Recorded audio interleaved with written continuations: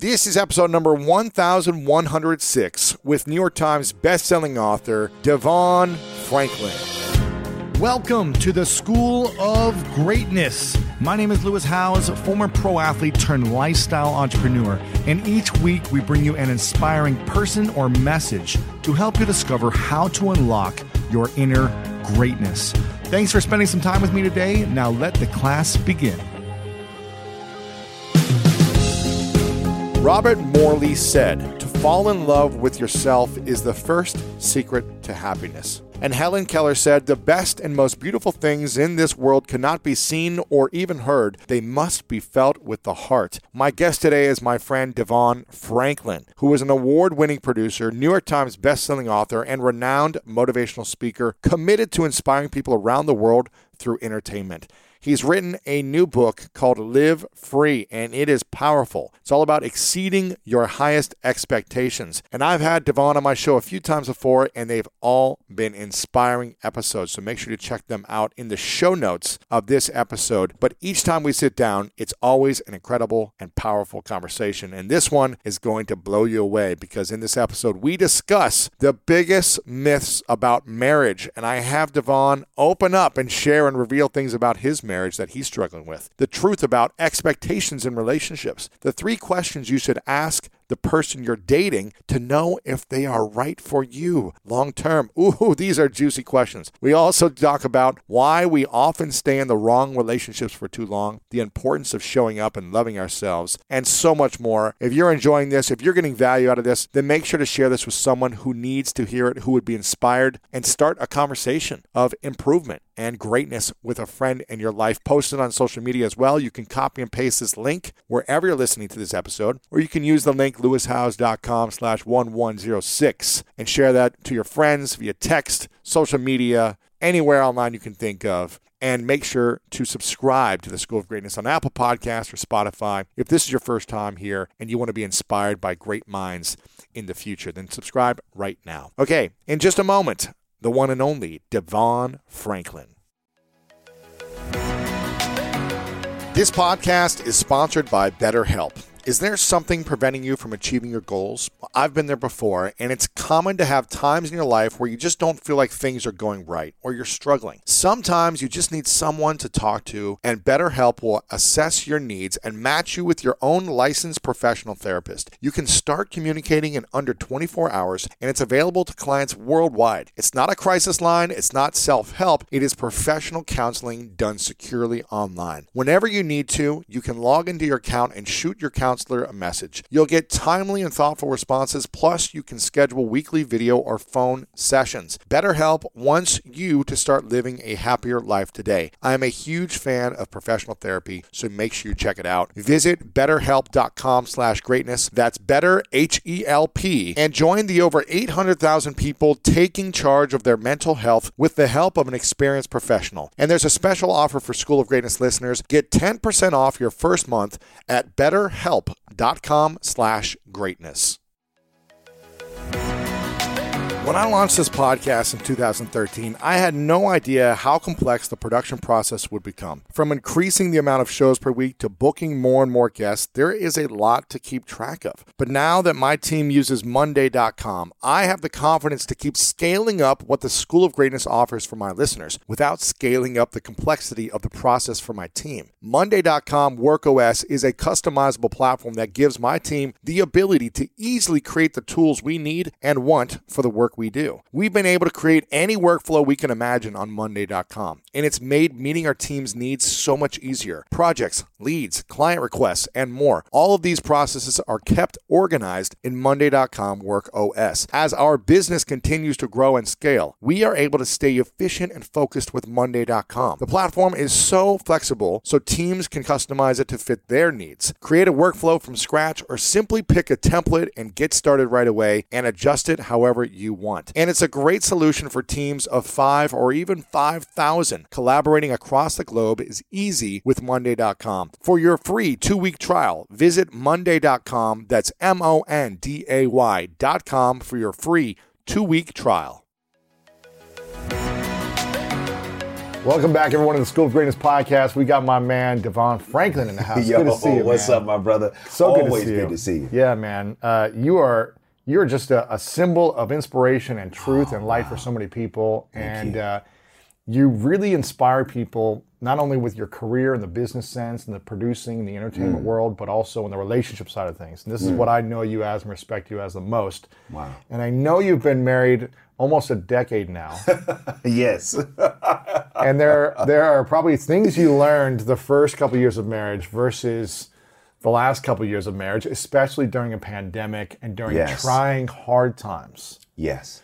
What is the biggest lesson you learned about marriage and relationships, being in a committed relationship during an extremely adverse time of the world? What's the biggest lesson for you? How much time you got? Bro, listen, I've learned so much, right? But here's the number one thing that I've learned. We have been sold a myth. Ooh, what is that myth? That love heals all. You know, marriage is the answer. Like, if you're not married, there's something wrong with you. Like, you gotta be in a Like, we've been sold a myth. And here's what I mean about the myth. We have held marriage up like it's the top of the mountain. And when you get there, all of your problems are answered and gone. That's not true. It's not true. And because, from being, from a kid, we're watching movies, we're watching television shows, we're listening to music. It's all about love. It's all about finding it. It's all about getting to that mountain of, when I find the one, then I can relax. No. Marriage is like getting to the beginning of the mountain. Oh, man. Base camp. Base camp. And guess where the summit is? And guess what? That altitude is steep. It's high. It's hard to breathe up there. It's hard to breathe up there. It's jagged. It's not a smooth, ride. That's what marriage is. And so, understanding, and coming into the myth of it, it's like, oh, got it. I love my wife. She loves me. The union is great, yet we got work to do. And until we do our work, the union itself can't subsidize it. And so that myth, that marriage is the answer, was one of the myths that I, came completely, directly had to confront. Yeah. And what I realized... When did you confront it? At what year in the marriage? Or what day? You know what it was is that it was gradual. It was gradual for me, and part of that gradual revelation was looking for the marriage to bring me a certain level of fulfillment that I was not actually pursuing on my own. So don't get me wrong. Yes, marriage is great. Love is great. It can be fulfilling. However, if we are not actually doing our work and finding out what makes us happy, what makes us fulfilled, and we're relying on the union to do that, we ultimately find ourselves becoming manipulators. To get what we want. To get what we want. We're trying to because we expect that person or the relationship is supposed to provide us something. Exactly.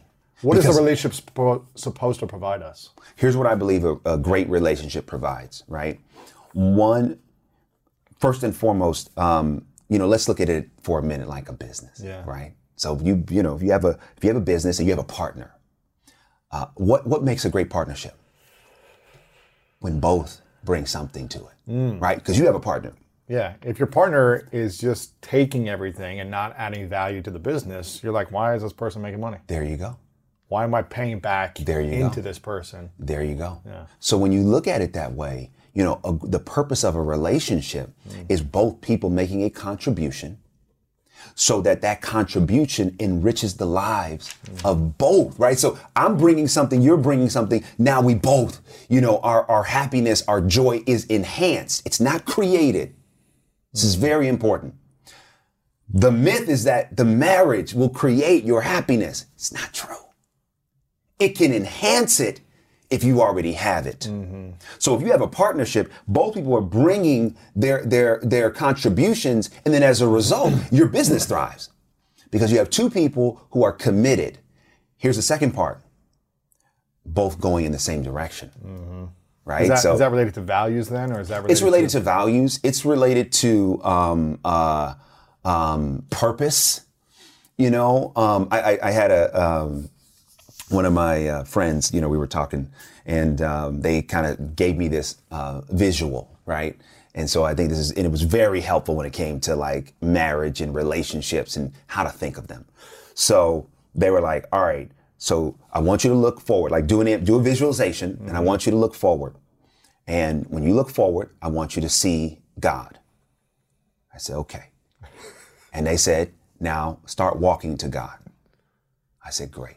I'm walking to God. Now, they said, now your partner is right next to you, right? So hold their hand. Great. I'm holding their hand, and now we're both walking to God. It's beautiful.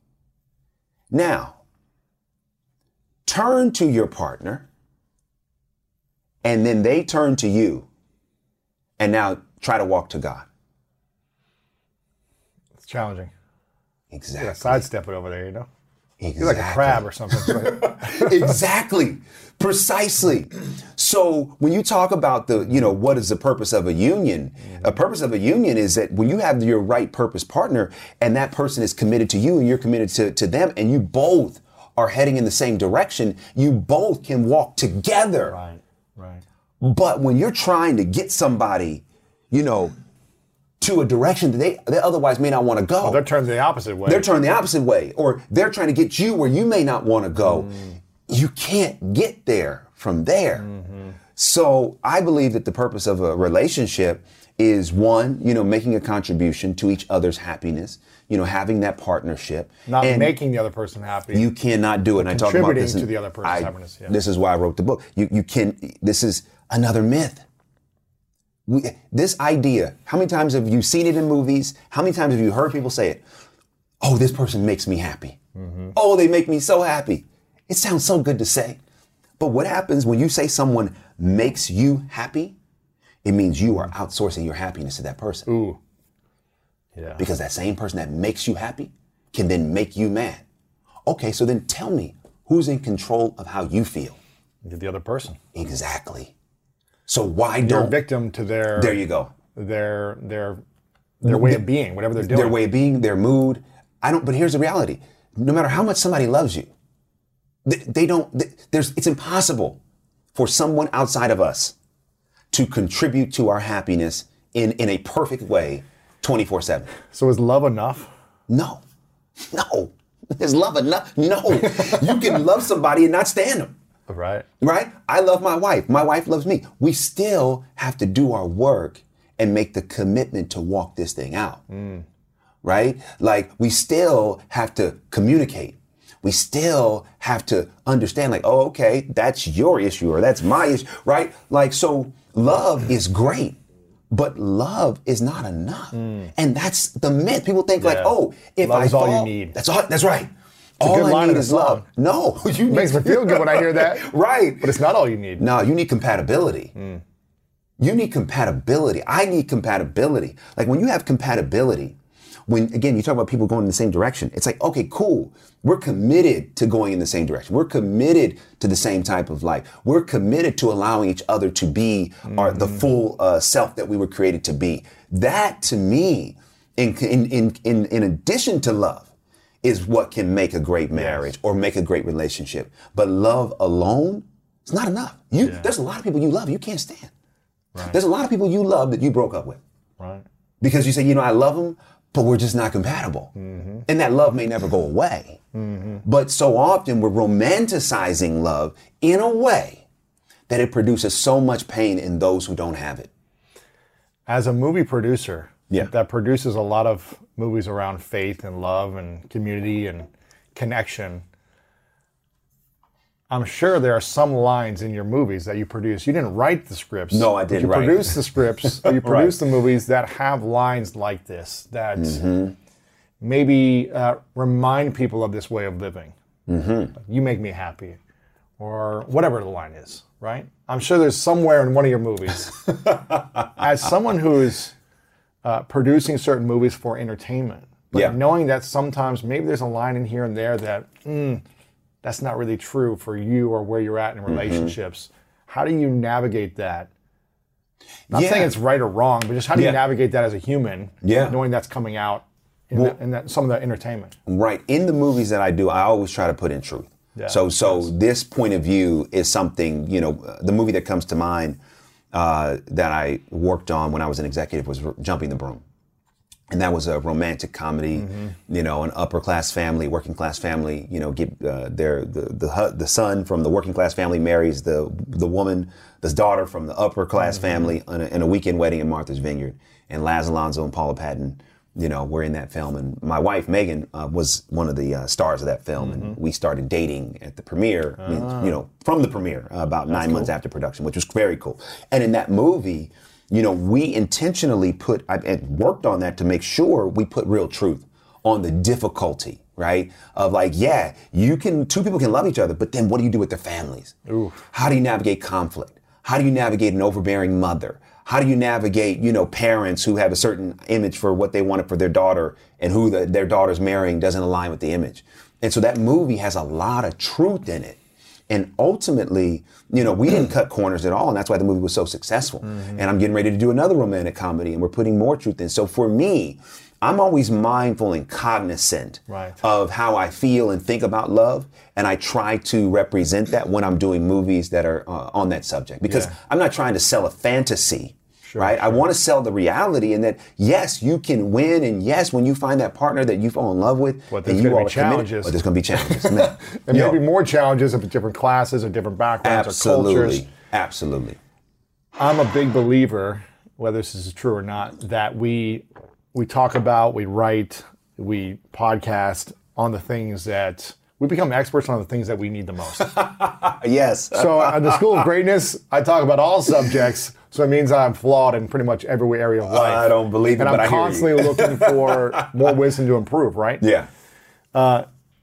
Where do you feel like in the relationship side of things that I think I asked you this question last time, a couple of years ago, where do you feel like you still need the most improvement in relationships for you? Yeah. So I need the most improvement in a number of areas. How long do we have? Yeah. Exactly. Let's just be honest, okay? I have not perfected this thing, and I'm working on it every day. And anybody that tells you they perfected it, they're gonna lie about everything else. Right. So the first area that I'm working on, and you may relate to this, because of the work that you do. My father passed away when I was 9 years old. He passed away of a heart attack when he was 36. And that was a very traumatic, experience for me and my brothers. So my older brother's 3.5 years older. My younger brother's 3.5 years younger. And so coming out of that, no money. My mother didn't have money for therapy or anything like that. And so, we were in church and we watched movies, right? And then also I was very active in school. And what I began to see is okay, if I perform or achieve at a certain level, people would say, oh, DeVon, good job, right? Pat me on the back, right? So I said, oh, got it. So the more that I serve at church or the more I achieve at school or the more that I, do my chores at home, the more approval I would get. Yeah. So what I began to do was I began to seek that out. And I began to become really good at meeting everybody else's need. Ooh. And so that persona, right, of oh, you need something done, give it to DeVon, right? It's oh, yeah, I'm your guy, I can do it, right? Because I was finding my value in all of the achievement and all of the approval that came with it. In middle school, people started calling me Mr. Perfect, and at first I was oh, this is great, I love that. Oh, wow, Mr. Perfect, right? But then as I got older, it became a trap. Why? Because I'm not perfect. No one's perfect. But I had this image that I had to live up to. I had this expectation of myself that, I've got to do everything perfectly, right? So getting to your question. It's a lot of pressure. Oh my goodness, are you kidding me? It's exhausting. It's exhausting. That's why I talk about in the book. I had to kill Mr. Perfect. I said, I gotta let go of this persona because, I'm not that and I need to be who I really am. And so when you talk about what the area I need to improve on, so, bringing that into marriage, right? Like, hey, I'm here to serve, and I'm here to be the best husband I can be, and I'm here to give, and I'm here to sacrifice. All that's beautiful. Mm-hmm. But when it crosses boundaries. But here's the boundary, though. Yeah. The problem is that no matter how altruistic you or I may want to be in our relationships with our women.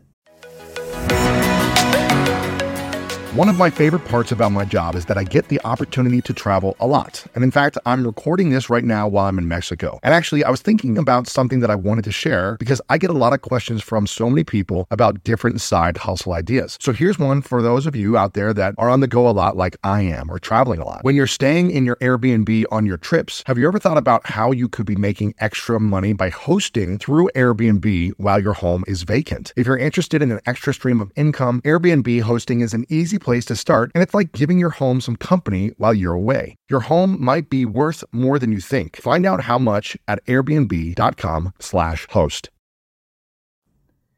If we do not first acknowledge that we have needs, right, our altruism is flawed.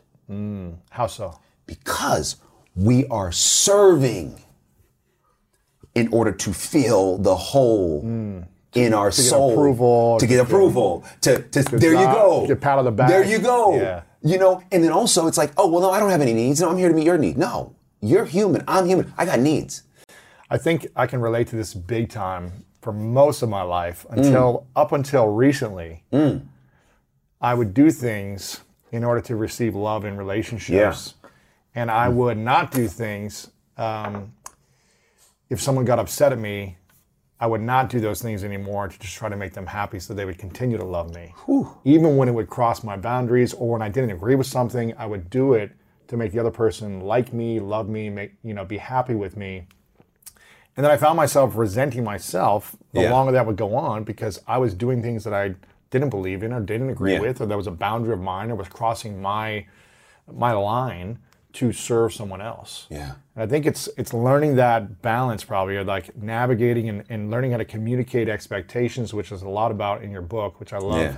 The whole book's about setting clear expectations. Right. And not going into a relationship with the viewpoint of, well, this is the way a relationship's supposed to look based on society. Like just thinking that the other person knows what you think and they know, and you know what they think, and having that is not going to work. It ain't going to work. It ain't going to work. And after 9 years, not to put your marriage on the spot or anything, but after 9 years, how important is still communicating expectations 9 years into marriage? Man, it's every day, right? Really? You can't autopilot this thing. You can't say, this is what I expect one day, and then it'd be good for the rest of life? Never. It will not work. It won't work. And here's why. You know, I go back to that our flaws, right? We're all flawed. Yeah. All of us. And all of us have traumas and tragedies and things that we have experienced in our life that we have compartmentalized.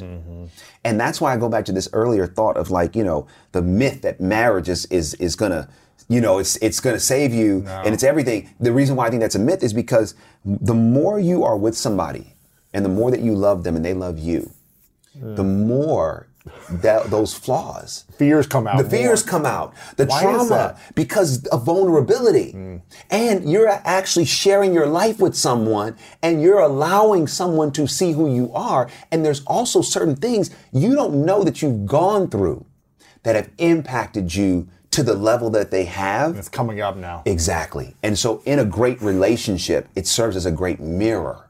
So when you talk about setting expectations, 9 years in, it doesn't stop because all of us are changing. And also to that point, we have to learn to communicate. We have to get our words out. We have to say, okay, hey, babe, can I expect this? Can you expect that? Let's get to the middle so that we understand, oh, okay, cool. Here's what I can hold you accountable for. Here's what you can hold me accountable for, instead of assuming. And that assumption, again, no matter how much they love you, no matter how long you've been together, no one can read our minds. No one. No one. And so when you start behaving, and then here's what happens. Dude, we have these unspoken expectations. Unspoken expectations are relationship killers. You have this unspoken expectation. You treat the person as if you have spoken it and they know it. Yeah, and you fault them for it. And then you judge them. You judge them when they don't meet the expectation they may not have been aware of, and then you make a false assumption about their intent for you. They don't care about me. They don't There love you me. go. They don't think about me. There you go. And they're selfish, whatever. There you go. And so in our head, we become the judge and jury over somebody. Without even telling them. Without even telling them. What they were supposed to do. Exactly. Yeah. And giving them the opportunity to say yes or no. That's it. That's it. Because too often in relationships, we're trying to control. And so just because you have an expectation, it does not mean that person is obligated to meet it. Right. That person has to agree. Right. That person that you're with is free. The same way you're free. Okay? And if they want to meet that expectation, great. And if they don't, then you can talk about what that means. Right. Hey, okay, I have a certain expectation. Okay, that's not something you want to meet. Mm-hmm. All right, let's talk about if we are compatible. Let's talk about if we are going in the same direction. Right. Very important. Instead, we suppress. We allow these feelings to fester. We get mad. We then get bitter. Yeah. And then someone asks us a question, we turn a cold shoulder. It's like, well, why? Because we haven't actually communicated. We haven't actually asked the question, hey, can I expect this from you? Is this okay? Is this all right? Is it not? Is it cool? Yeah. Right? And so that's why, in the book, I spend so much time talking about communicating expectations, learning to set expectations. Just because they know, just because they love you doesn't mean they know. And I have seen so many relationships go by the wayside because there was this idea, this myth that, just because they love me, they're supposed to know what I want. No. They don't know. Everybody has a different upbringing. Exactly. They were exposed to love and marriage in different ways. And so what may look like love to somebody may look like death to somebody else. So you got to communicate and find the happy medium of what works for your relationship. How do we learn to love ourselves so much that it doesn't matter what our partner does or doesn't do? Oh man, Lord have mercy. Like, is there a way where you can fall in love with yourself without a sense of ego and like I'm God, but love yourself so much that it doesn't matter if your partner meets your expectations, communicated or uncommunicated, whether they're supporting you in the way that you want or not, whether they're proud of you or not? Is there a way that we could do that? Or should we be expecting something out of our relationship in return? Either way. Bro, listen, man. Listen. My views on this may be a little contrarian, so I'm just going to speak my truth. Okay? Yeah. So I'll answer the love question in a minute of self, but I want to hit the piece that you just hit, which is the expectation, right? Yes. I personally believe that if you give to get in a relationship, you are on thin ice and the sun is coming out. Mm-hmm. Because I'm melting. Right. Because again, what happens is you're not free. Mm-hmm. You're not free. You're not actually giving from your heart because that's what you want to do. Mm. You're giving from manipulation. To get something in return. Because to get something in return. Yeah. So you're treating that relationship like the stock market, right? Well, yeah, if I give a certain amount of money to a certain stock or portfolio, I can expect a certain return. Yeah, hopefully it goes up. Right, hopefully it goes up, right? But that's the dynamic, But relationship it's not stocks, man. That's somebody's heart. That's somebody's life. Whew. And so when you're investing in someone with the hope that they'll do something for you, you're messed up. What if that person never contributes in the way you contribute, let's say? After years, is it the right relationship still? Okay, this is Should you let go of the expectation? Well, I don't need that in return. Great. So here's how I think you answer it, and I want to hit the love part too.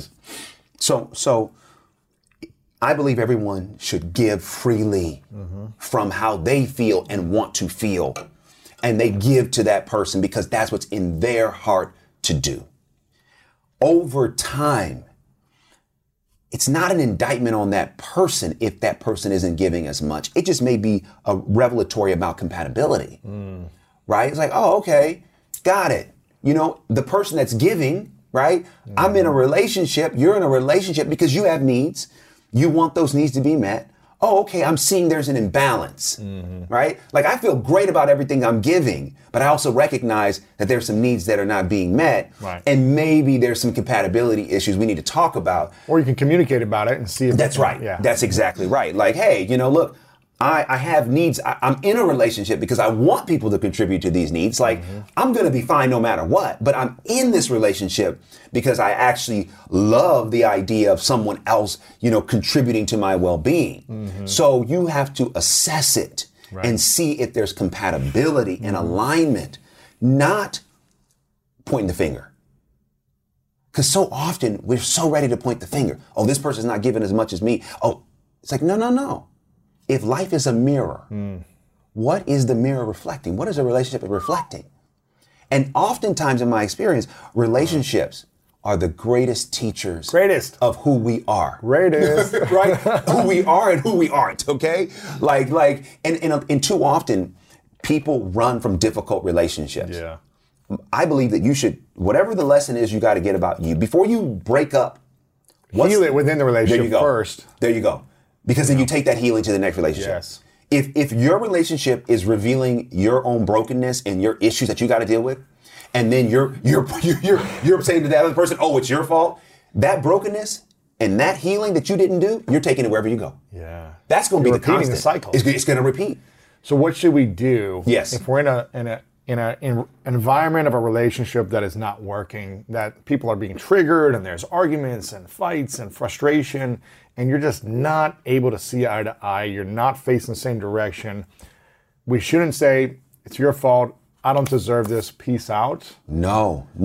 What should we do internally, whether we're with that person long term or after 3, 6, 12 months, we realize this isn't the right fit, but I'm going out in a different way. Yeah, so it goes back to the original question in this section, which was, how do you love yourself?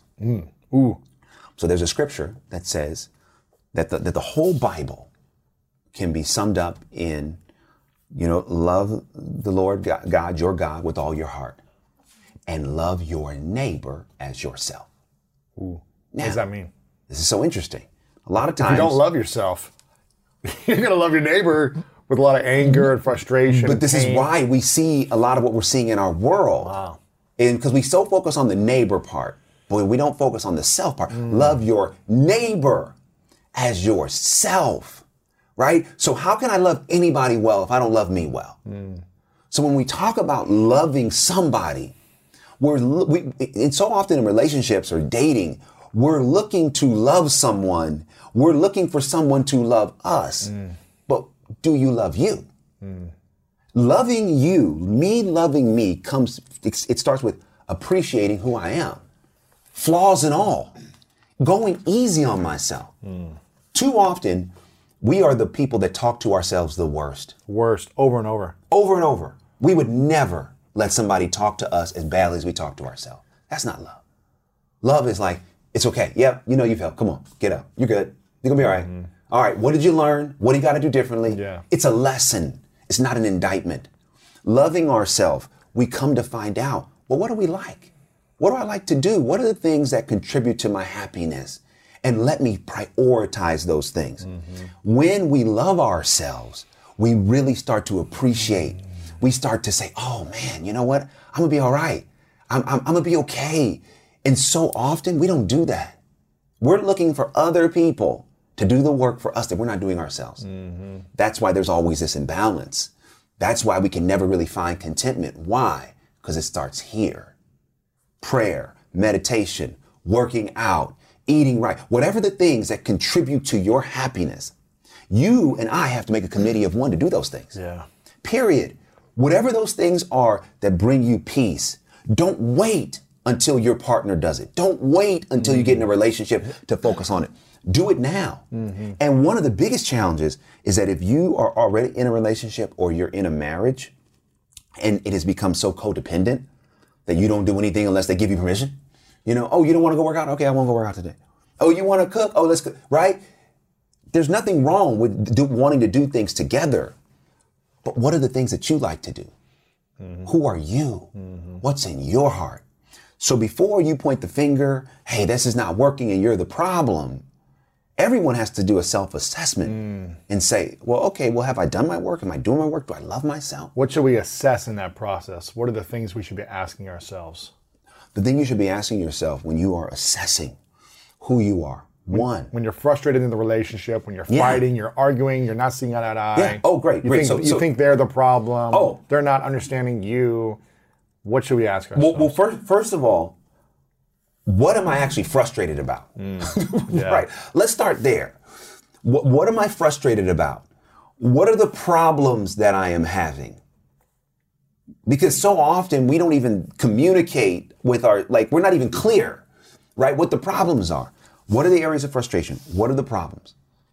And then, before you go and try to solve it, you then have to ask, what is my contribution? Mm-hmm. Because everyone is making a contribution to the very problems that they can't stand in their relationship. What is my contribution to this problem? Correct. Yeah. What is my contribution to the problem? Because because it's so easy. It's easy to point the finger. Yeah.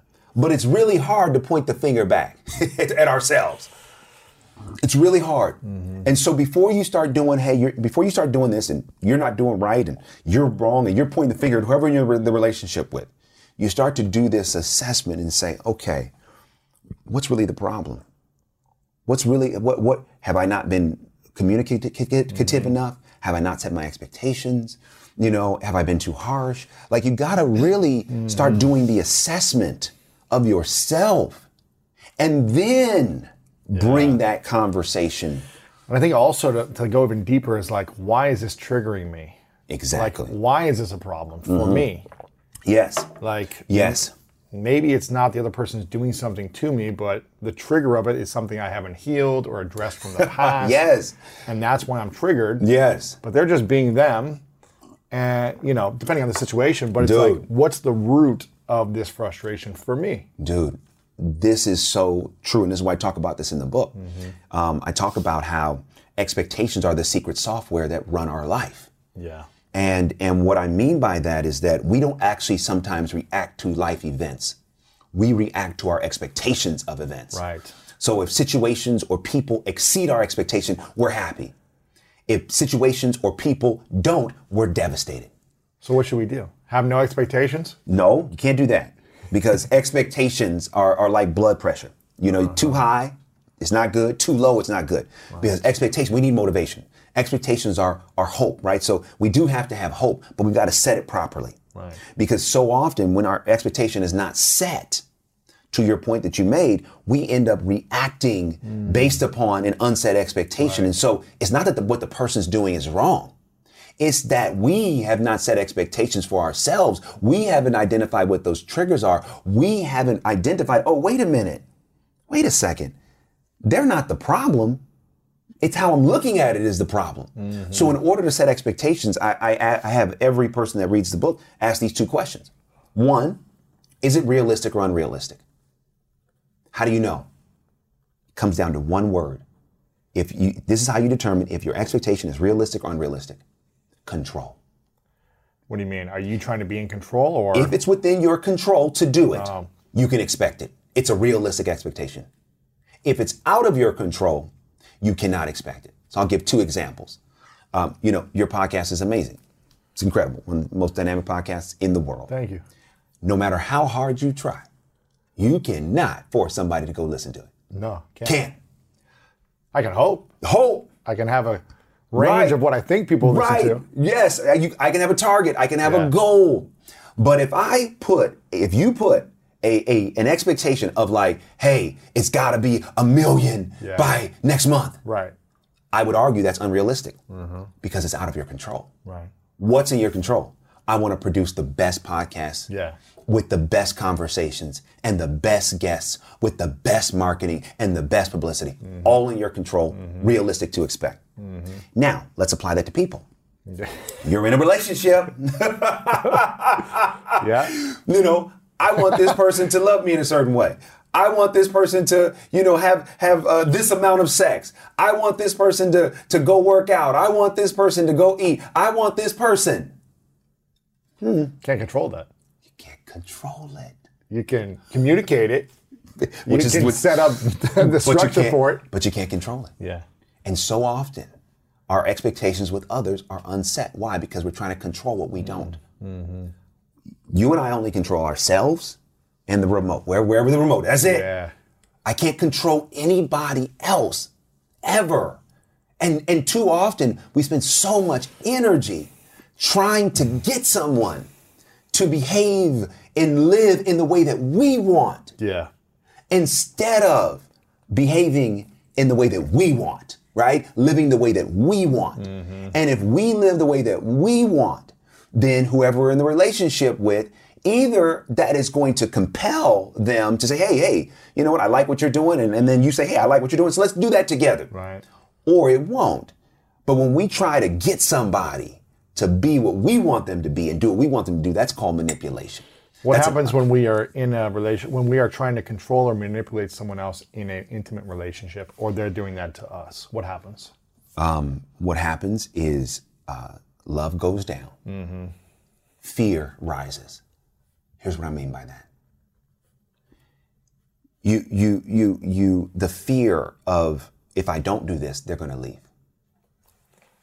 Mm-hmm. So that person, everyone has different degrees of self-determination. And so in a relationship, when you've fallen in love and you really care about somebody and they're asking you to do something or be something, that could be a very compelling thing to do, even when it's not who you are. And so the fear of, if I don't, will they leave? Okay, so then it becomes a performance-based relationship. It's not good. It's not good. I'm doing this because I don't want them to go.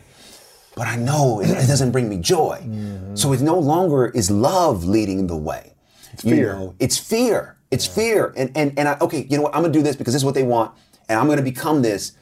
But every moment that I do it, and it's not in my heart, is a moment that my soul gets crushed. Oh. Every single moment. This is my life. This is my life up until now, where, not all the time, but I could see a pattern in my past relationships where I would just do things to make the other person happy, even though I didn't want to do them, mm-hmm. because they were angry or upset or frustrated or whatever. They had some expectation. And I would sense like, man, the love is going down a little bit. But when I took responsibility and accountability, I was like, but it's not their fault. I'm the one choosing to do these things because I'm afraid that they're going to be angry at me or that they're going to leave or they're not going to love me. So it's my responsibility to stand in my truth in those tough, challenging moments when someone's like, you don't support me, you're not doing whatever they're saying. Yeah. It's tough to do that. Oh. We're triggered. It's challenging. But I think if someone's going to leave you by you standing in your truth and being frustrated by you constantly, then that's maybe not the right fit for you. Well, not only is it potentially not the right fit, you got to think about something. You got to put yourself at the end of your life. And you got to say. You posted a quote on Instagram recently about this. Yes. I saw it. That's a good quote. One of the regrets. one of the regrets of the dying. Yeah. Oh, yeah, that quote. Yeah. And I use that as a prompt. Yes. To get people to think about in your life. But if you do that, so let's say in that dynamic, you become what they want you to be, even though it's not who you really are. Mm-hmm. You get to the end of your life, and can you live with doing what was expected but never what was destined? Can you live? Ooh, man. With doing what was expected but never what was destined? And if the answer to that question is no, then you gotta make some changes now. So tough. It is. Why does love trap us? Because I'm speaking for myself. Yeah. Because I don't want to say the world does this, but I sense a lot of other people do this. When we feel the sense of chemistry and connection and intimacy and vulnerability and love, whether it's real or not, we sense that feeling of intimacy with someone else. Why does that trap us? And we stay in these things, in general, I'm not speaking for everyone, but we tend to stay in these things much longer than we should. Like, you'll hear people say, I knew I should have got a divorce 7 years ago. Yeah. It's like they break up with a divorce. I always ask them, when did you know that you weren't supposed to be with this person? 5 years ago, 10 years ago, the day I got married. Right? You hear these things and you're like, well, why do we stay Why is this so hard for us, this trap of love? Right. Why don't we get out of it sooner? Right. I mean, there's so many reasons. The reason that comes to mind is worth, self-worth.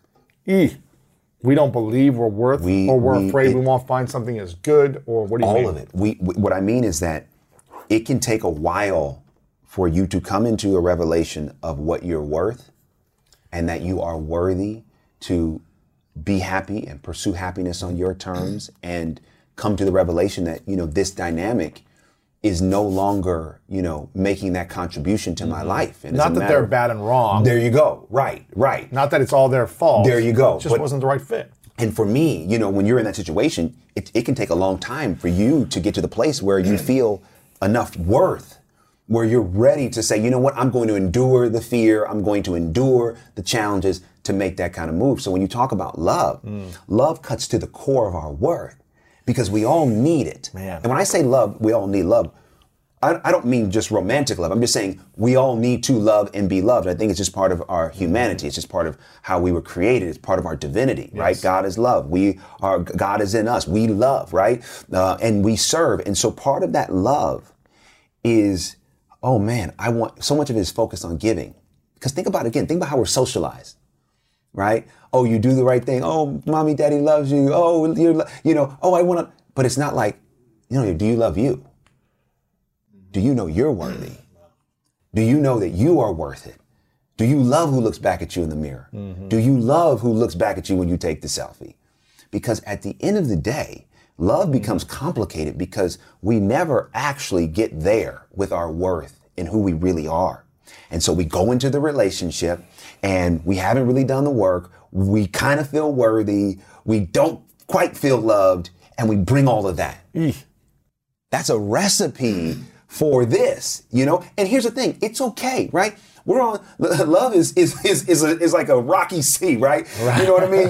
We're on the boat, man, it's gonna be rocky. That's okay. Because we all have our stuff. So it's not about finding somebody who don't have stuff. You want to find somebody who can help you with your stuff. Yeah. Who's willing to help you with your stuff. So that as you bring things that are difficult, they're like, hey, it's cool, let's work this through. But you both find a healthy way to do it. Yes. But one of the reasons why I think people stay in things is because of worth. And you need time to get to a place, and some people never get there, where you realize what you're worth. Because at the end of the day, I go back to happiness. It's like, and peace and joy. We only live this life once. I'm a Christian. I believe in heaven. I believe in that. But I also believe that this earth, this life, this particular existence, we only get it once. So when you really put that in the broad scheme of things, you think, okay, am I living right now according to my choice? Yes. Am I doing the things that bring me joy, bring me peace? Or am I allowing things in my life that are working against it, no matter what they are? It could be a relationship, it could be a job, it could be a living environment, whatever it is. I have to take control and do this assessment and then make the decision, okay, from a relationship standpoint, if my relationship isn't everything I wanted, okay, what do I need to do to fix it? But first I gotta fix me. Yeah. And I gotta work on me. And I gotta love me. And as I love me, it will then help me learn how to love others and make the assessment. Okay, you know what? Maybe this person is gonna be able to walk with me and I walk with them. Great. Maybe not. But let me not just point the finger and do the work. The other thing I want to hit is when you talk about setting expectations, that second part of setting expectations is communication, right? Is it spoken or unspoken? And we talked about this earlier. You've got to actually ask the question. So even in this situation, when you talk about difficult relationship, this scenario, instead of making the assumption, whatever your area of frustration is, sit down and frame it as a question. You know what? I was expecting that, in this relationship that, we would sit down and eat every night at 7:00. Right, because this is what we did with my There you go. family. Right. So I just assumed. So I just assumed. You would do the same thing. Is that your expectation? Is that something I can expect from you? And let them say yes or no. Yeah. Oh, okay. So for you, you don't ever expect to be home at 7. You're going out to dinner. You're going out to dinner, right? Oh, okay. Got it. Okay. All right. Okay, great. Wow. Now we're actually having a real adult conversation, right? We're having an adult conversation because we're taking accountability and we're communicating. And so when it comes to setting expectations in any area of life, You got to know, is it realistic or unrealistic vis-a-vis control? And you got to ask, is it spoken or unspoken vis-a-vis communication? And when we start to do these tools, you know, it does free us up. Because the reason why I wanted to write Live Free is because so often we're not. And when I say live free, what I mean is that when you and I live free, when anyone lives free, it means they are not under the mental, physical, or emotional control of anyone or anything. That's what living free is. Living free means, and so when we get into a situation and we start to feel like, ooh, this person is starting to feel like this person is making me mad or contributing to my discontent, then I would say to that person, okay, pause for a minute, pause for a second. It's super easy just to turn all your attention to what they're not doing, right? No.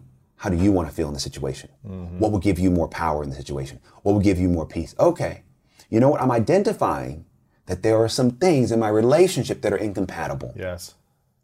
I am going to spend some time observing what those things are and identifying if there are certain things I can live with and what I can't. Right. And communicating about and communicating those areas that I can't to see if it's possible we can set our expectations together. The biggest challenge you'll find is when you communicate those things out of expectation or anger or frustration, the other person's probably not going to be able to receive it. If you're already making someone wrong for what they're doing or not doing, it's very challenging to have an adult conversation. Bro, and this is something I've been there before. I've done that, and I've received it. Yes. And it's challenging to do, but when you come from a place of 100% responsibility, accountability, and figuring, why is this triggering me? Why is this really affecting me? Dude.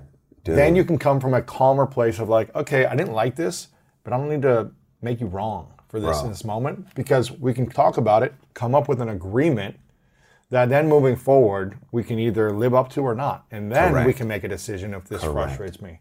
Correct. I mean, challenging. It's challenging, but it's good work. And for me, you know, you talk about flaws, like that's an area that I have been, you know, outside of identifying what my needs are and being okay to admit those needs. One of the flaws, man, is that, you know, I have a really strong sense of right and wrong. And if someone's not doing that, you're like, according to me, that's wrong. Right. So if some may have right, dude, I'm like, that's wrong. You know, so when Megan and I have had moments of disagreement, you know, I have at times mishandled it completely. Because I have in my mind made the decision that on that particular thing that she may have done that I didn't like, she's wrong. Yeah. For you. For me. Right. But no. For me came as I evolved and as I grew. Dinitially, it was like, no, that's wrong. Yeah. Period. Wrong in the world. Not just wrong for DeVon. Wrong in the world. So here's the problem with that. The problem is when I make the decision and judge her action as wrong, the moment I bring it up in a way of attack. Yeah. And anyone, when they feel attacked, they're gonna get defensive. You can't do that in a relationship. You can't do it, but it happens all the time. It does, man. And dude, what would happen is I would, you know, get on my self-righteous, you know, soapbox. I can't believe we did this. There you go. There you go. What were you thinking? There you go. Judgment.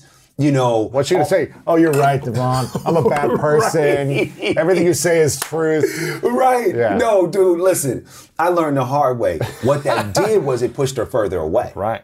It doesn't mean that the point of what I was bringing up, whatever we were dealing with, didn't have merit. Didn't mean that. It just meant that the way I went about it was wrong. Right. And my intent was not being realized because I came at it from judgment and I'm right and you're wrong and da-da-da-da. So as I bumped my head, I realized, oh, got it.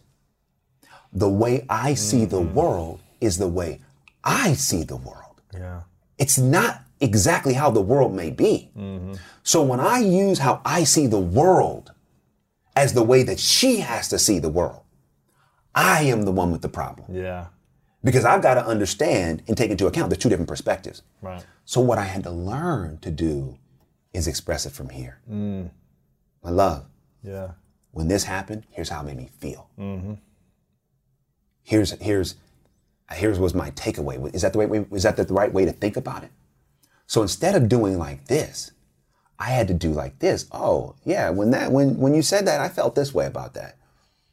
You know, how can we, you know, and that approach, bro, that approach is what then brings the communication. Right. Then she wants to be contributing in a more supportive way. And also just talk it through, right? Because it's not a pointing the finger. I'm not pointing the finger at her. You know, she's not pointing the finger at me. We're actually talking about it. So she'll say, hey, you know, there's certain things that you do that make me feel this way. I was like, oh, okay. Now, here's another hard truth. There's some situations I'm like, I'm not responsible for those feelings. Right. Doesn't mean you have to change who you are. No, baby, I love you. I understand what you're saying. And you know I love you, period. I understand you feel a certain way about certain things. That's not my responsibility. Mm-hmm. Right? So the same way that I feel about certain things, you're like, hey, that's not my responsibility, right? Yeah. I still got to go do my work. I still have to go on my journey. And I still have to continue to get to that place of peace and healing and contentment inside the journey, if that makes sense. On a scale of 1 to 10 of jealousy, 10 being extremely jealous human being, 1 being not jealous at all, where would you say you lie? In life or like relationship? In relationship. Oh man, I'm not jealous. I'm like, it's like a 1 for me. Did you ever used to be jealous in relationships? Never. And I'll tell you why. Tell me. Because I love me, okay? Great. So I'm like, yo, listen, I ain't jealous of no other dude. I'm not. And the reality is, if any woman that I was with found, you know, for whatever, more comfort or you know, was like, hey, I want to go over there and experience that person, God bless you. Mm-hmm. God bless you. We're not the right fit then. Not the right fit. Yeah. You know, and if I was a jealous person, I couldn't be married to my wife. You know, my wife is one of the most successful. I mean, first of all, she's beautiful, but she's also one of the most successful, you know, women, you know, actors in Hollywood. You know, she's an icon. She's known around the world. Mm-hmm. You know, I mean, she's got men. She's got men. You know, I mean, literally. You know, and men all around the world, you know, desire her and would probably do anything for her. Mm-hmm. And that's who she was before we got married. Mm-hmm. So if I was the jealous type, work. I couldn't. I'd be miserable. Miserable. Because right now she's in, you know, New York on a TV show. I'm here in LA. And you gotta have trust. And you gotta have trust, right? So if I'm a jealous man, What is jealousy saying about us? Insecurity, massive insecurity. I don't feel safe with me, so I don't feel safe with you. What do you mean I don't feel safe with me? Meaning, if I am secure with who I am and I feel good being alone, right? I feel safe in my isolation. I feel safe in my loneliness or periods of time when I'm by myself. Then I trust that you're going to feel safe and you're going to honor whatever needs to happen. Mm-hmm. But if I don't feel safe, like I don't really like being alone much and I don't really like being by myself, then you don't feel, no, what are you doing? What's the problem? Mm-hmm. What's happening? So that insecurity and not feeling safe with self, you transfer onto the other person. Because if you're content with your personal time, you tend to be more content when others have personal time independent of you. You're not worried. You're not worried. You know, and then also one of the things that could happen is that you got burned in the past. Mm-hmm. You know, someone did you wrong, they violated your trust, and so fear has crept in, and so that fear is driving your jealousy. Yes. You know, I'm afraid that what happened before is going to happen again. And so as a result, I'm transferring that previous pain onto my present situation. And that's always a recipe for disaster, right? Because the person you're dating is not the person you dated. You can't expect them to repeat the same thing. Exactly. Now, but here's the other thing. Because life is a mirror, right? Yeah. And whatever we put out, we get back. If you keep putting that out, if you put it out on the last situation, this person you're dating may not be a cheater at all. But if you don't trust them and you keep getting mad at them. You're going to push them away, they're going to want to cheat. It's like, you know, again, everyone still has to be the keeper. Not saying it's okay, yeah. Right, but that energy that you're putting out is sometimes the energy you get back, even from somebody who may not be predisposed to do those sort of things. Yeah. Not saying it's your fault that someone breaks their integrity. Correct. But you might have influenced it. Correct. In a way. Correct. And so the person that's jealous has to, 1, get control of that security, and 2, get control of that fear. And also say, you know what? Listen, if that person I'm dating is foolish enough to step out on me, that's on them. That is on them. That's on them. Because they don't even realize what they just did. They don't even realize who they're missing out on. Right. Period. End of story. That's it. So on the other side of that jealousy is this idea that's not ideal in your head, that's just not true. So I feel like maybe until 5 or 6 years ago, I was probably, in my 20s, I was probably a 7 on the jealousy scale. Whoa. Then in my, I was very insecure. I had false confidence, but very insecure. Yep. Maybe I was like a 5 into a 7 in that range. And then in my early 30s, I was more of a 3. Right. And then when I hit 30, probably 3 or 34, I was like a 1 or a 0. And something switched inside of me where I was like, okay, exactly what you just said. If someone cheats on me or is flirting with someone or whatever, texting someone, that's on them. Yeah. It's not on me. And okay, goodbye. Like, I love you and I want the best for you. Right. And I don't know if that just took me time and maturity, but you, it sounds like you had this at birth. Well, I don't know if I had it at birth, but jealousy was never my issue. Yeah. You know, I've just never been the jealous type at all. What was your biggest issue? My biggest issue has been and continues to be vulnerability. Being vulnerable. Very, very hard. Very hard. Expressing what I feel. Why is it challenging for you to express exactly how you feel in a vulnerable, non-frustrated way? I'll tell you why. Because I go back to, Mr. Perfect? Mr. Perfect, for sure. I mean, that area of time, that period of time, that wound, losing my father, this is devastating. I mean, it was, and I talk about this in the book. When my father, so my father was an alcoholic. He was in and out of the house pretty much my whole life. And so when we would see him, most of the time, my memories of him were, him being drunk. Mm-hmm. So he was like, I think when I was like, maybe 5 years old, he left and, was just out. Like for him, alcohol was like somebody being on like hardcore drugs. Yeah. And so he was intermittent from between 5 and 9 when he passed away. Right before he passed away, he had gotten clean. He got a job. He had a place. Wow. We went and saw him, We were like, hey, he's like, hey, he worked at this restaurant. Remember, we went to the restaurant multiple times. On a Sunday night, we got the word that he had a heart attack. He went to the hospital. That Monday, after school, me and my brothers and my mom, we go to the hospital. We see him. He's up in the bed, just like this, having a conversation. And he said, listen, I'm so sorry for what I've done to you all. He said, I want to get back in your life. I want to get my family back. Wow. I'm coming back to church. That's what he said. Wow. We were like, wow, okay, maybe dad has changed. The next day, we're getting ready to go to the hospital. The phone rings. Mother picks up. Hear this screech, this yell. I'm 9 years old, and I was literally sitting on the couch reading the Shel Silverstein book, Where the Sidewalk Ends, because we were reading that for class. My mom yells, and we knew what that meant. Mm-hmm. She's crying profusely. She rushes. She gets us in the car. We go to the hospital. One of my aunts is there. She is with us in the waiting room. My mom goes away for a long time, and then finally she comes and she says to me and my brothers, I want you to come with me. Didn't know where we were going. We go, what I now realize was the morgue. And there's my father, laid out on a cold, steel slab. And she said, kiss your father goodbye. Wow. So we walk over, man, and I'm telling you, you don't know what cold is until it's the cold of a dead body. So I remember to this day kissing him on his forehead. And in that moment, I'm like, what the heck is this? I don't know. I don't know how to, I'm feeling stuff I don't even know how to deal with. So I'm just going to shut that down. Yeah. All the emotions. I'm shutting it down.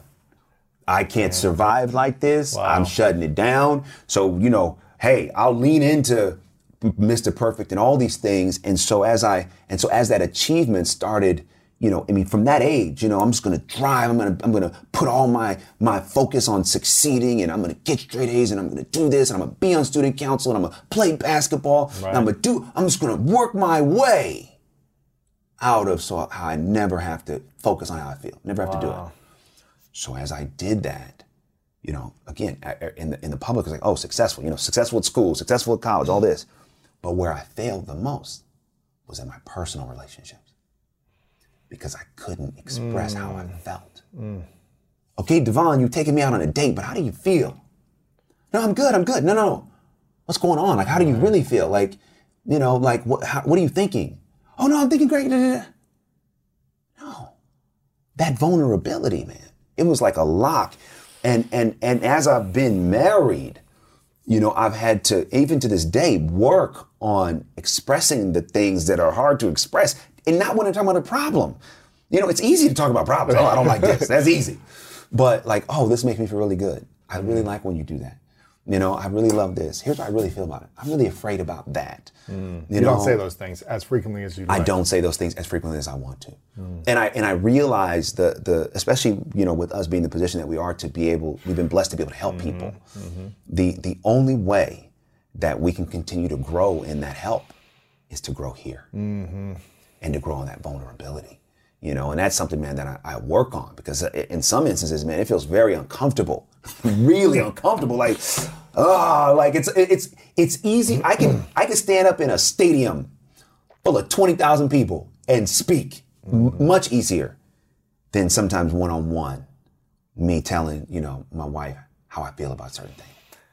Man, that's powerful reflection, and something that I've learned personally over the last. I was a lot of that until 8 years ago. And man, the moment I started to be vulnerable, it felt like I was going to die. It felt like Right, dying.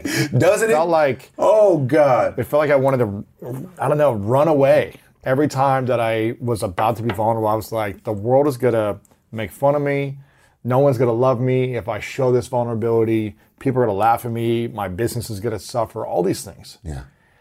And it's been an 8-year practice of being vulnerable consistently in every episode. Any moment that brings vulnerability, not shying away, but leaning into it. And I tell you what, it gets easier. It gets easier. I haven't mastered it, but it gets easier. I love that. And I just remember the first time talking about some dark stuff, I was like, I want to die right now. I want to die. Like, it felt like so uncomfortable. Yeah. That I was like, I don't want anyone to look at me the rest of my life. Wow, dude, I know that feeling. And I don't know, I don't know if it. Dude, I know it's the tough, feeling. especially when someone you're intimate with and you love, you feel like you want to run away. You know, I mean, you know, definitely it's gotten easier, but I'm not at the Lewis House point I would yet. give you. I would give you. I want to get there. I'll give you a challenge. Please, I'll take it. I'll give you a challenge. Give me the challenge. And I know you're the busiest time of the year probably right now. Yeah, you're it's crazy. Launching movies, launching a book. You know, all these opportunities. I would take 10 minutes a day for the next 30 days with your wife or someone in your life, someone you care about. It doesn't have to be your wife every day, but someone in your life, a conversation where you open up and express your feelings in a very vulnerable way. And you say, I'm dropping full guard. It's going to be 10 minutes. You know, then you can move on. But you do 10 minutes a day with someone where you do real talk. Phones are aside. You say, you know what, whatever it is, I'm really afraid of this. I want to tell you how I feel about this. I want to share with you something I've never shared before with anyone. Wow. Whatever it might be. And figuring out who it is to share what thing. Sure. You know, you don't have to share your deepest secret to a friend or something, but to your wife, to friends, family. 10 minutes a day for 30 days. I'd love to see... the vulnerability challenge. I would love to see what you create from it, because it's going to be extremely uncomfortable. Ooh, man. But as you know, when you lean into that uncomfortable moments, like on the other side of it, you're going to feel a lot more natural in the discomfort. No, I love it. I mean, first of all, you know a great challenge when it's like, I'm like, yo, that's challenging. You're like, I don't want to do that. That means I shouldn't do it. Exactly. I'm like, oh, bro, that's like deep. If you literally scheduled on the calendar 10 minutes a day. 10 minutes, like, yo. With each person you wanted to talk to. And maybe it's your wife every day, or maybe it's a friend or whatever. It could be a colleague, a business partner. Wow, that's good. I think it'd be powerful. For anyone at home listening or watching, I challenge you. And if you're down for the challenge, think about it. I'm down, man. Think about it. You down? I'm down to do it. Because I'm going to text you in 30 days. I'm going to text you in a week, every week for 30 days. I'll let you know when I'm starting. Okay. I'll be like, all right, bro, here's day one of 30 days. Here we go. Okay. All right, perfect. Because I'm going to hold you accountable when you're ready. Hold me accountable. Because that is so hard, but I'm open to it, man. I'm open to it. Because honestly, that's why I wrote this book. It's about living free. Yeah. I want to live free. I don't want my vulnerability or lack thereof to control me. Here's a question for you. You've been married. When did you get married? What month? June. June. So it's almost 10 years. Almost right? 10 or is years. it 9 years now? 10 years in 2012. Okay, so it's 9 years. Excuse me, 10 years in 2022. Yeah, gotcha. So it's almost 10 years. And how young are you? I'm 43. 43. So let's imagine 54, which would be 20 years. Yeah. If all goes planned that way. Yeah. Let's say you're 20 years married and you're 54.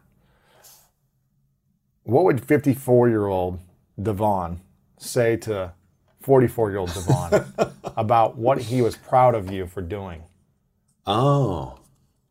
And what you should let go of for the next decade. Oh, wow. That's deep, man. Proud of you for taking on, which helped you get to that 54-year-old state, which is wherever you're going to be, and the thing that you wish you would let go of now so you can get there faster. Okay.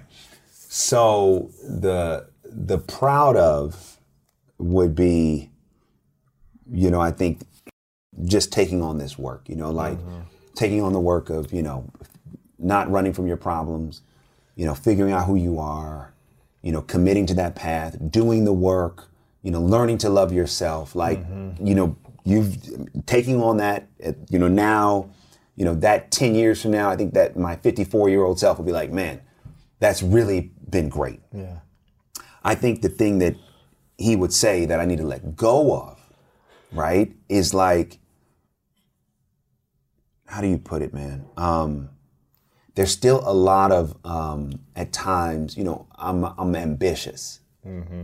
And that angst. That wanting more, that creating more. Me like, too, man. I want to build. Let's go. Let's go.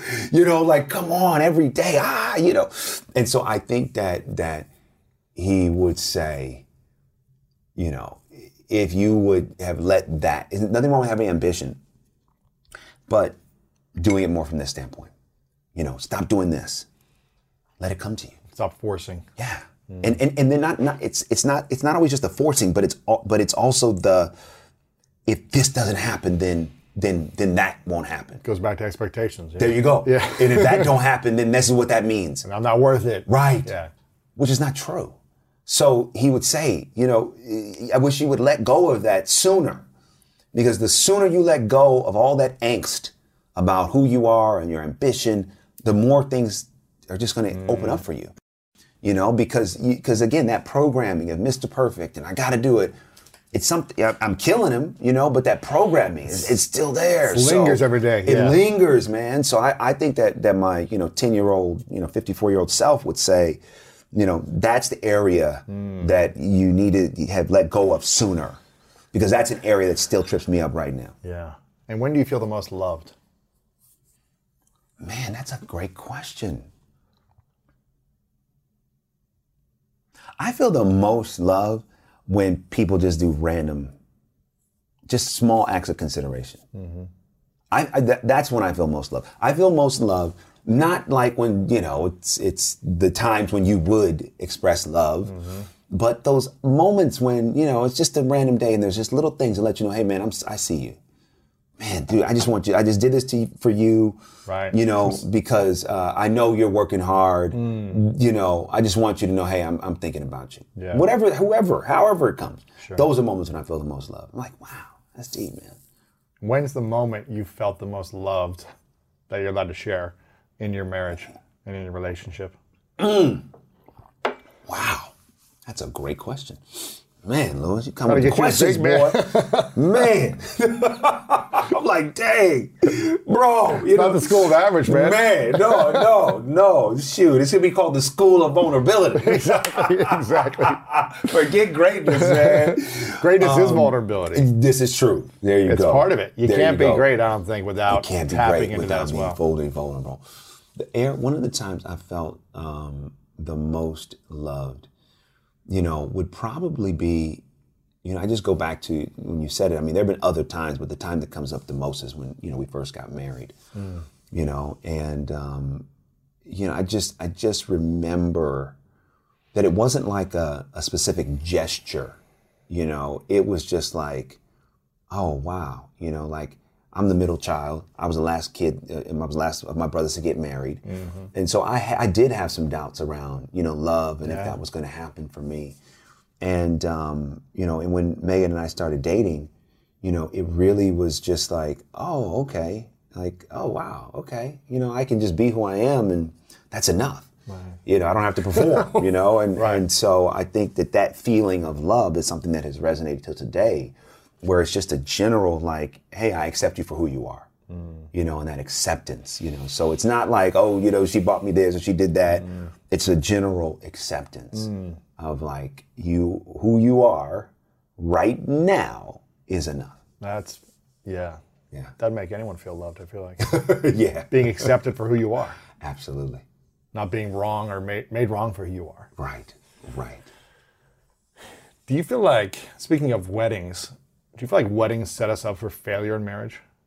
Absolutely. The performance, everyone comes, the celebration, this is the greatest day, the hype of it, the year build up, and then you go into day-to-day life. You never recreate that. I feel like... Let's spend as much money as we can on one night. And then always think about that. Always think about it, look at the pictures, and then that's it. And be like, oh, but he's not doing this for me, or she's not doing this. And Right. And I'm like, whoever created the weddings, man, it was like, it's a great night. It's a great night. Yes. So I talk about this in the book. That I talk about a portion of it. I say that most people don't realize that wedding vows are expectation agreements. Mm-hmm. So you're setting the tone for what can be expected, through richer or poor, through sickness and health, till death do us part, right? So you're saying, you don't even realize, so this is what this person can expect from me. But we don't actually then negotiate the finer points of what that means. Just like, I can do whatever I want to do, and you got to live with it. There you go. No. It's like, no, wait a minute, hold on a second. Was that what I was agreeing to? Right. Right? But the wedding itself is a performance. Gosh. And don't get me wrong, like, I think that there's a version of how it could be done. Like, in all honesty, I would advise people to get married, privately, and then celebrate, right? Like, say, hey, we've done this, we did it, we, privately, personally. And then we'll bring families together to have a good time. But that wedding day, creates so much expectation in a fantasy. Gosh. That sometimes if you don't literally, like, that fantasy can be a cloud that hangs over the whole marriage. Right? Because it's like, oh man, everybody looked perfect and beautiful and amazing. And then you get in the day to day and you're like, it ain't nothing like that. So you can put it in its proper context, but I think, again, the fantasy, and we started talking about the myth, right? The myth of marriage. So much of it's romanticized through the wedding, through the ceremony. And this is going to be like this forever. This is going to be like forever, and everyone's going to, be so happy. And, and that's the other thing that's so crazy, is that so many people want to rush singles into that. No, man. And it's like, no, what are you doing? Why are you rushing? Why are you pressuring someone into this? Like, no, take as much time as you need before you make the decision to get married, because you then have to be accountable to somebody else. Mm-hmm. And that accountability and that sharing of your life comes with expectations. It comes with compromise. It comes with sacrifice. Yep. And those are things to not rush into. Mm-hmm. You want to make sure, if you're single, that you are going into marriage on your terms. Not because your family's pressuring you. Not because your friends are already married. Those are terrible reasons. Not because she or he is pressuring you to get married. Right. That's not because they're pressuring you to get married. Or else they're going to be angry at you. There you go. Don't do that. No, you're doing it because it's what you want to do. Because you are living free and you are choosing this as the next evolution of your life. Yeah. It's tough though when everyone's pressuring you, right? It is. But you know what? You got, again, this is how you think about pressure and that type of pressure. So you go shopping, right? Everybody goes shopping. You go shopping. And you're trying on a lot of stuff. Yeah. You were people like, oh, try that on, it looks great. Right? And everybody's saying, oh yeah, get that. And they go ahead and they're like, oh, okay, yeah, so I should wear that. I should get this. Okay, great, yeah, wonderful. So all these clothes that you have just tried on, now they're at the register. And then all those people leave the store. And there you are. Do I really want these things? But you have to pay the bill. Yeah. You got to pay the bill, and do I want this Right. thing right now? Yeah. So everybody that pressured you to try all this on, they're gone. oh man, They're gone. They went on to their lives. you got to pay the debts. You got to pay the debt. Wow. You got to deal with what you just bought. So when you think about marriage, if you're getting that kind of pressure, you got to ask yourself, at the end of the day, I'm going to be responsible for this. And if I acquiesce to the pressure, whoever is pressuring me, they're going to go live their life. And you are going to be stuck dealing with the repercussions of a decision that you did not exercise full control over. How many people do you think have marriage remorse? Like buyer's remorse? How many married couples have that like a day or a week later, like, oh, I really didn't want this? I think it's more than people know, because we go back to expectations. Yeah. There's this expectation that marriage itself is going to make you happier. Yes, it's not. It's not. It doesn't. It doesn't. If anything, marriages reveal how much more work you need to do. Oh, man. So unless you are ready to do that work and you're ready to take it on, sometimes marriages can actually inflame dissatisfaction because you have to then face you. That's one benefit of marriage, is that you have to face yourself. You sometimes we run our whole life and then we finally get into marriage and it's like, oh, so this is who I am. This is what I'm about. Ooh. And so you've got to be willing to do that work. When you got married, what was the one or two things that you realized, oh, this is who I am, or this is what I'm still facing that I get to work on, that you were like, maybe you're running from, or you didn't even think was there? It's like, again, I think when I got married, part of it was having too much consideration for the public. And I don't necessarily mean, because we're in the public eye, I don't mean like the general public. I'm just saying like the public of our families and other people. I think that when I was thinking of marriage, I was having a consideration about, oh, okay, we live this way, or we do these certain things, thinking about how that would be perceived. Man, that's a lot of pressure, isn't it? Totally. But then, so as I got into it, it was like, oh, no, it ain't got nothing to do with anything public. This is all personal. The marriage, the quality of the marriage has everything to do with what happens between us and how we do that. Period. End of story. Everything that happens out there will only be an outgrowth of what happens here. So kind of breaking that for me mentally, even thinking about others, family, anyone else, giving that consideration. No, let me give consideration to her. Let her give consideration to me, and let's give consideration for the union. The other thing that was eye-opening, and this may sound really kind of trivial, it brought me to a revelation that I'm an individual. Like, oh yeah, I'm married, but I'm still me. I'm still me. I'm still me, and I still have to do the things that make me happy. That fill you up. That fill me up, and that was, because again, I'm going into marriage thinking like, oh yeah, we're going to do this together, we're going to do that together, we're going to do this together, and as some of those things that I thought we were going to do together didn't happen. Yeah. And still like, I don't like happen. those things, or you don't like those things. Exactly. Yeah. Then I was left to reconcile like, oh, I'm still an individual. Okay. Right. So we can't do those things together. Does that mean I don't do those things? But I want to do those things. So coming to a revelation that I'm still an individual, even inside of marriage, it was a big, it was like, oh, and it came with some pain. It came with some like frustration, because I was like, oh, okay, right. Okay. I guess I still have to, live life, yeah. Right? I still gotta go on my journey, and okay, if there's certain things that she doesn't want to do with me, and there's certain things that I don't want to do with her, that I have to be okay with her still doing those things. Yeah. And she needs to still be okay with me doing these things.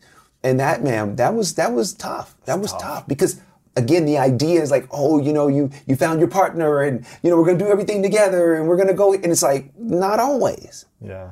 But does that make it less than? Does that mean that there's less love? No, what I've learned is that love expands when our capacity to accept each other expands. Oh, man. Gosh. That's huge. It is so easy to love someone when they fit your narrow definition of what they should do. It's easy. Somebody does everything you want. I love you. Right. You're perfect. You do everything I want. There you go. But can you love them the more they don't? Can you appreciate them for becoming their full self? That to me is love. The more I can accept somebody for who they are, the more I can really say I love them. Because if we accept somebody for who they are, we're also accepting things that they do that we can't stand. Let's just be honest. Right? Man. And again, it goes back to living free. Yeah. If I live free, I got to give everybody else a chance to live free, especially in a relationship. And that's where people get it mixed up. Even if someone is married to you, you don't control them. They don't control you. Yeah.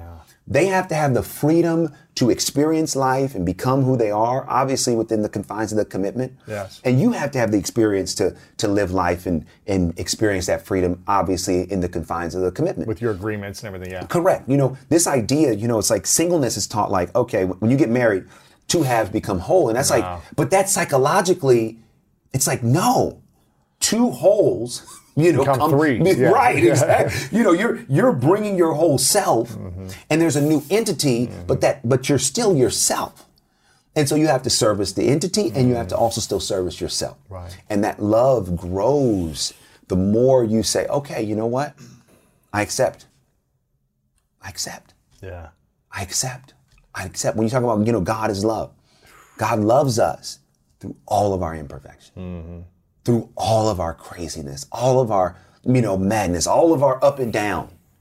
There's no like, at point God no longer loves. No, I love you, period. So when we practice that kind of love, right, that's when we really, because going back to something we talked about earlier, if anybody really wants to heal in their life, if anybody really wants to go to the next level, practice this type of love. Acceptance. Yes. Even if it's time to let somebody go. Right. I'm going to do it in love. Yeah. Because I've realized that, this doesn't work. And here's why, because I'm doing this and I'm going here and that's okay. You've actually given me a great gift because maybe I would have never done this work if I wasn't with you for this period of time. That's true. And maybe, you took me as far as I could go and I've taken you as far as you can go. Right? And maybe there's another situation for both of us. Right.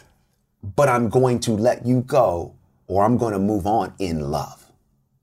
I'm not moving on in hate. I'm not moving on in anger. I'm not moving on in bitterness. It's love. Right? Because I love you so much. I don't want to contribute to your life in a negative way any longer. And I love me so much that I don't want you to contribute to my life in a negative way any longer. Right. But I'm doing it from a place of love.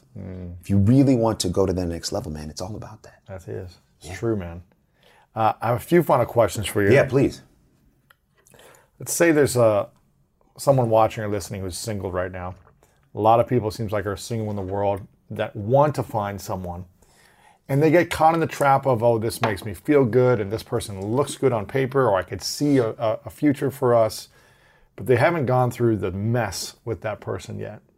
They're on the first date, first couple months, everything is fine. What would you say are 3 questions that you should ask the person you're dating to see if they're even potentially going to be the right fit long term? Three questions where you would get the information if they were 100% honest with the answers. Right. You would get the information you need if this is a potential going to work out. Right. Worth investing in. Where are you going? Yeah. What do you see? Right? Like, so where are you going in life? Like, what are you going? Like, what's your destination? Like, what are you pursuing? What's your purpose? That's the number one question. Where are you going? Because here's the thing. Too often in dating and singles, the first instinct is about me. I want to know, is this person right for me? How do you determine that? Instead of asking a selfish question, you want to know where they're going. It's like an Uber, right? You put in the destination because you know where you want to go. Yeah. You would never get in an Uber that's going a place you don't want to go. So the first thing you do when you get an Uber, you say, hey, are you the right person? Okay, yes. Okay, great. So now I know I'm going to go where I need to go because I've checked that to begin with. Too often, We're so worried, like, does the person like me? Do they care about me? Before you even worry about that. Are they going the right place? Are they going in the same direction? Yeah. You know, what do they value? So number one, where are they going? Mm-hmm.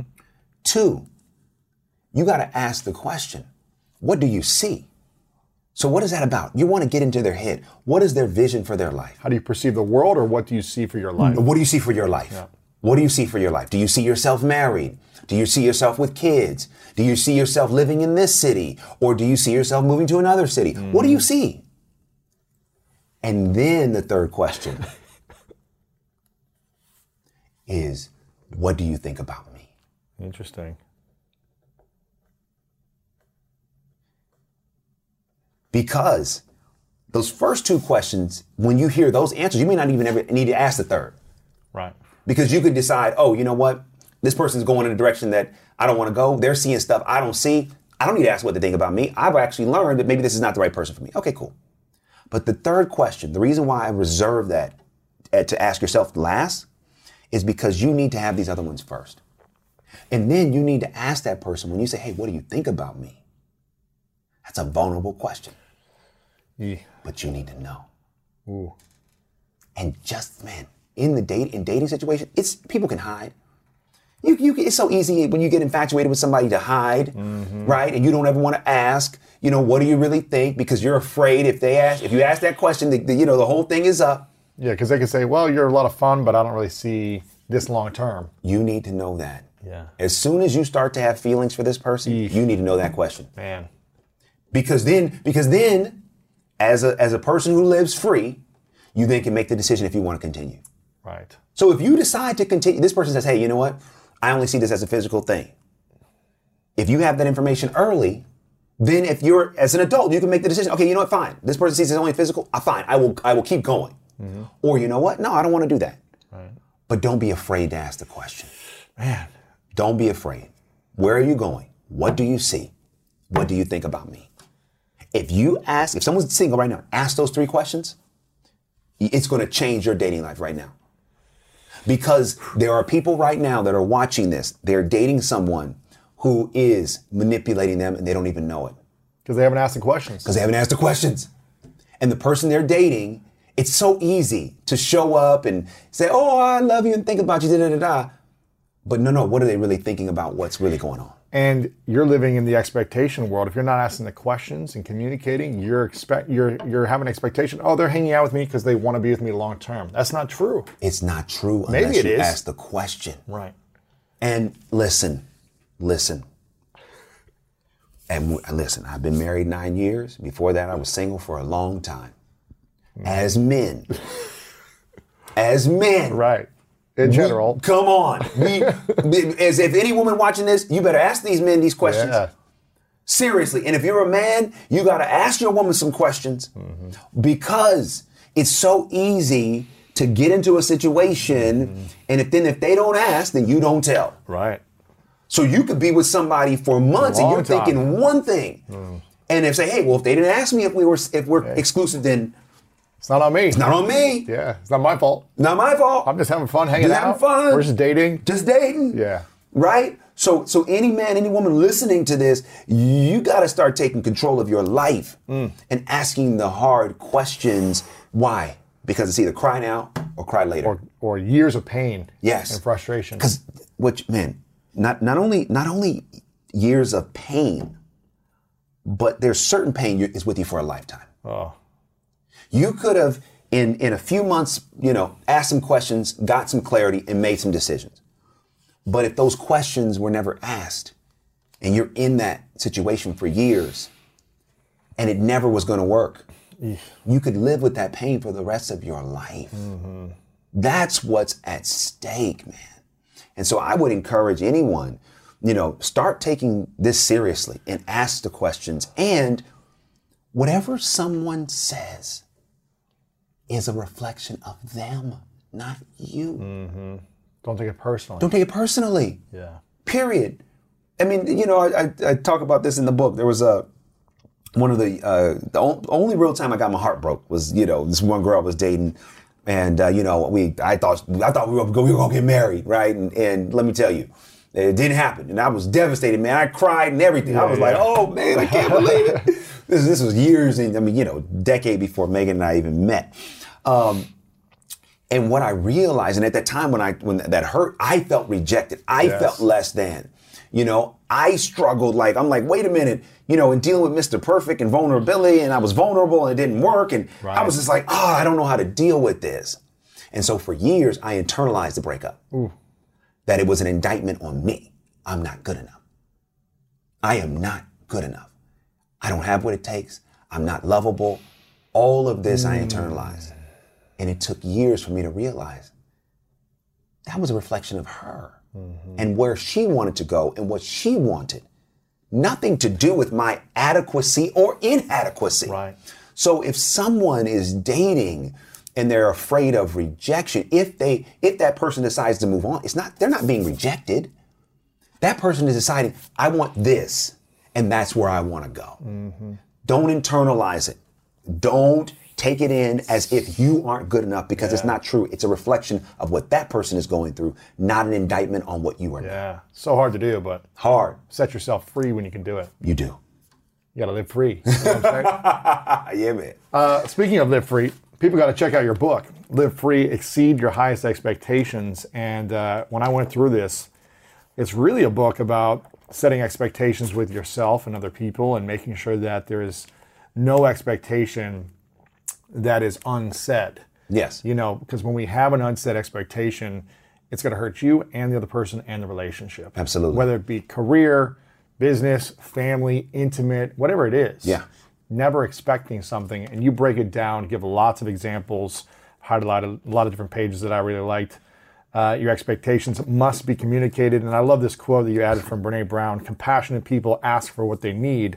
Yeah. They're compassionate because their boundaries keep them out of resentment. Yes. And when we have those boundaries, we're not resenting other people. You got that right. You also say anything we suppress, we empower, which I think is, we empower that thing to continue to live within us. Yes. And it takes over our body, our mind, our emotions, everything. Yes. When we suppress that. That's why, I like to talk about sharing your shame, and you don't have to share it publicly. I love that. But sharing it to a priest or a therapist or a friend that you really trust, sharing that allow you to set that free and be more empowered, not by the shame, but by your purpose and your mission moving forward. So anything we suppress, we empower. Yeah. A lot of great stuff in here. I want people to get the book. The pressure to live up to what isn't real. There's a lot of powerful stuff in here that will help you in your life. It'll help you in relationships, but just whether you're a single relationship or not, it'll help you in your life. So make sure you guys get a few copies. My man, Live Free, DeVon Franklin. You guys got to get the book. It's powerful. A couple final questions for you. Yeah, please. Before I ask these final questions, people need to follow you on Instagram. I love your Instagram content. Oh, you got to do more of the, maybe I just haven't seen it in the last couple of weeks, but you used to do a lot of the kind of praying right to selfie prayers. I do it. I do it. It's been about 2 weeks, but Gotcha. I didn't see it recently, but powerful stuff. I love that stuff. But DeVon Franklin over on Instagram, DeVon Franklin Twitter, DeVon Franklin Official on Facebook, but everywhere DeVon Franklin, check you out. You got a bunch of other books as well. Yeah. Check out the other books. A lot of good ones on relationships. This is a question I've been asking people that I really respect and admire. Okay.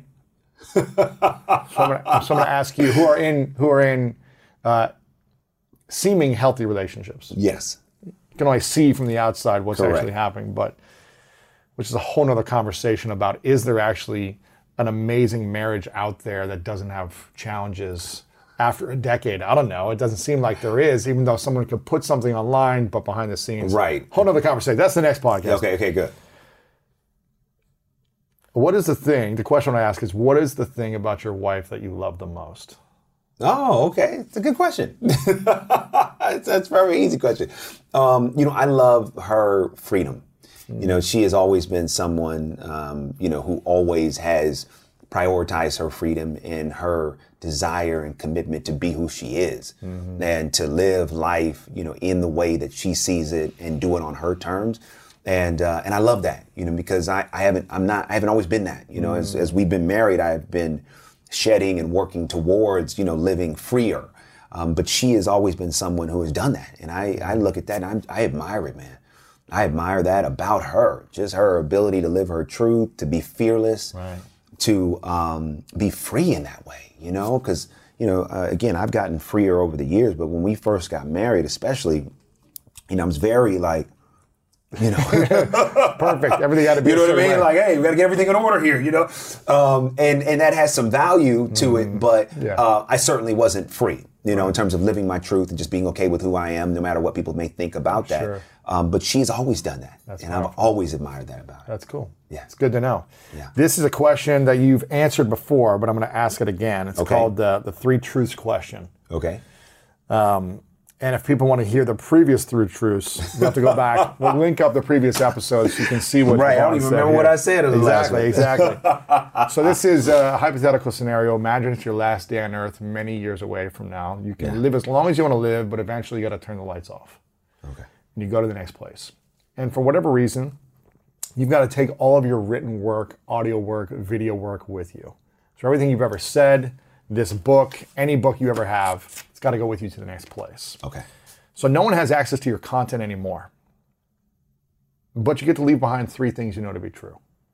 You can take out a piece of paper and write down your 3 truths, which would be the 3 big lessons you would share with the world that you learned. This is all we would have to remember you by.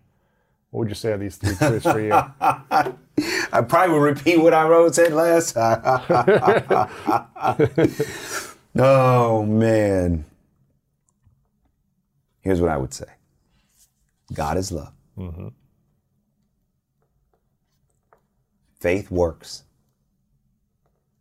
And Jesus saves. Those would be the 3 things. I like it. I'm looking at the previous ones. They're similar, but not the same. Oh, okay. So if people want to hear the previous 3 truths, go check that out. I love it. DeVon, before I ask you the final question, I want to acknowledge you, my man, for always being real with me. I love our friendship, even though we don't get to hang all the time. Every time you come back on, I'm just like, man, I want to spend more quality time with you. I appreciate the effort and the energy and the attention, the detail you put into your work, into your words, into your books, into the movies you make. Everything you do is at such a high level. And I really appreciate and acknowledge you for being an inspiration and also for being real about relationships and your own personal relationship. I think every relationship's got its own challenges. There's different seasons of life with challenges.